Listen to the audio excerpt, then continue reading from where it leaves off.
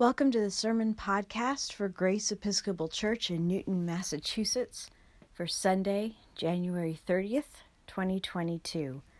I'm Regina Walton, pastor and rector. The text for the sermon today is 1 Corinthians chapter 13, verses 1 to 13. May the words of my mouth and the meditations of all our hearts be found acceptable in your sight, O Lord, our strength and our Redeemer. Amen. This is the third annual meeting Sunday since I've been at Grace, where the appointed gospel for the day is about how Jesus preaches a sermon to his hometown congregation, and what he says makes them try to throw him off a cliff. So once again, I will be primarily preaching on the epistle today. This has been an amazing year to reflect upon this last year. At the annual meeting in a little while, we will watch a slideshow and see in vivid color how quite unlike past years this last year at Grace has been. We accomplished something this past year that for many years had seemed overwhelming and impossible. We accomplished this task through God's grace. We allowed ourselves to be instruments of God's grace and to be guided by the Holy Spirit as we work together. And the Holy Spirit guided us into some places that we've never been, and into a number of new relationships for us. The Holy Spirit also revealed a number of truths to us about our own capacity to work together, about our own capacity to reach out into our neighborhood, about our own capacity to give, to be generous far beyond what we had previously thought possible.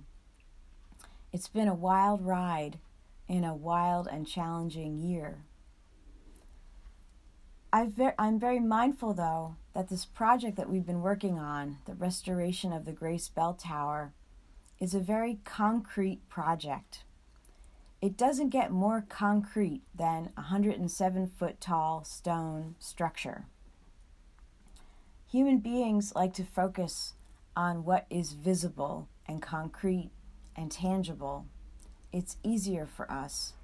In a way, this is part of the theology of the Incarnation, that God came to dwell with us in person in a way we could understand by entering into the material world. The challenge ahead for us at Grace is that the next stage of our life together, once this tower restoration ends and we are back in our beautiful sanctuary, this next stage is not going to be so concrete.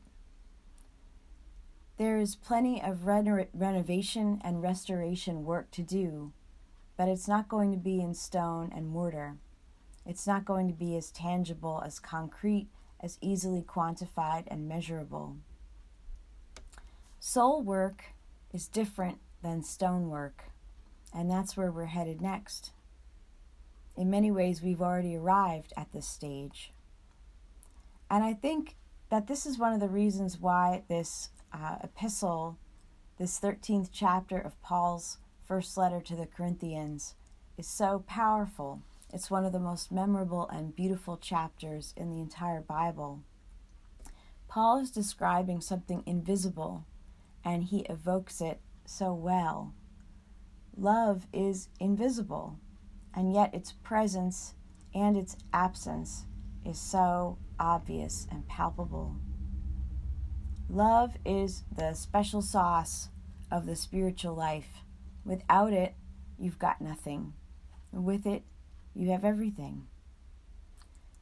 Ironically, Paul is writing to a pretty fractious group of people who are struggling to love each other in Christian community. There's a lot of opinions in the church at Corinth, a lot of power plays being made, and they're struggling to get along. So Paul paints them a picture of what he feels is missing from their fellowship.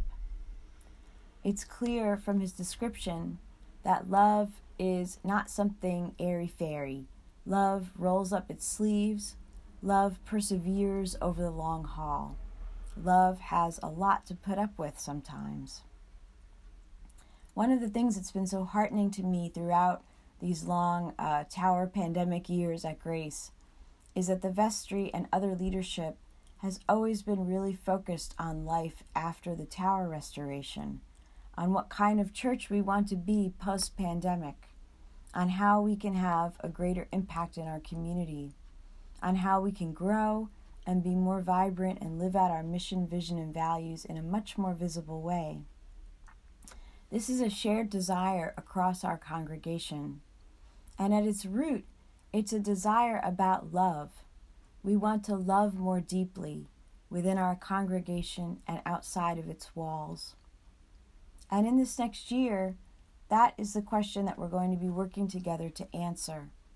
Where is love calling us now? What is love calling us to bear, believe, hope, and endure? The challenge for us will be that this next phase of our life together and the next challenges that we will likely face are not going to be so concrete as they have been. This next year is going to be a lot less about stonework and a lot more about soul work. And praise God for that.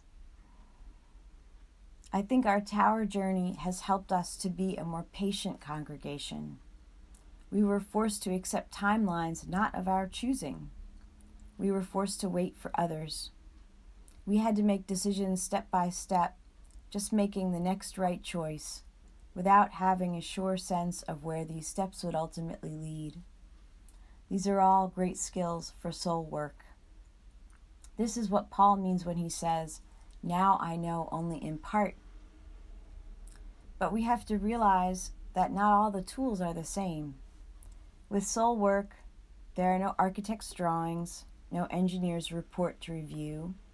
There is just the patient work of prayer and waiting on the Lord, listening to each other, having one conversation and then having another conversation until we get there together. When we head back into our sanctuary for worship, hopefully, God willing, later in the spring, we are going to be a different congregation than when we left it in March of 2020. The world has changed, and we have changed. We've been on a pandemic pilgrimage. We are going to need all the tools and characteristics of love that Paul describes: forbearance, endurance, selflessness, hopefulness, faithfulness, not insisting on our own way or the way it's always been, rejoicing in the truth. Soul work is different than stonework. But we've learned a lot from stonework.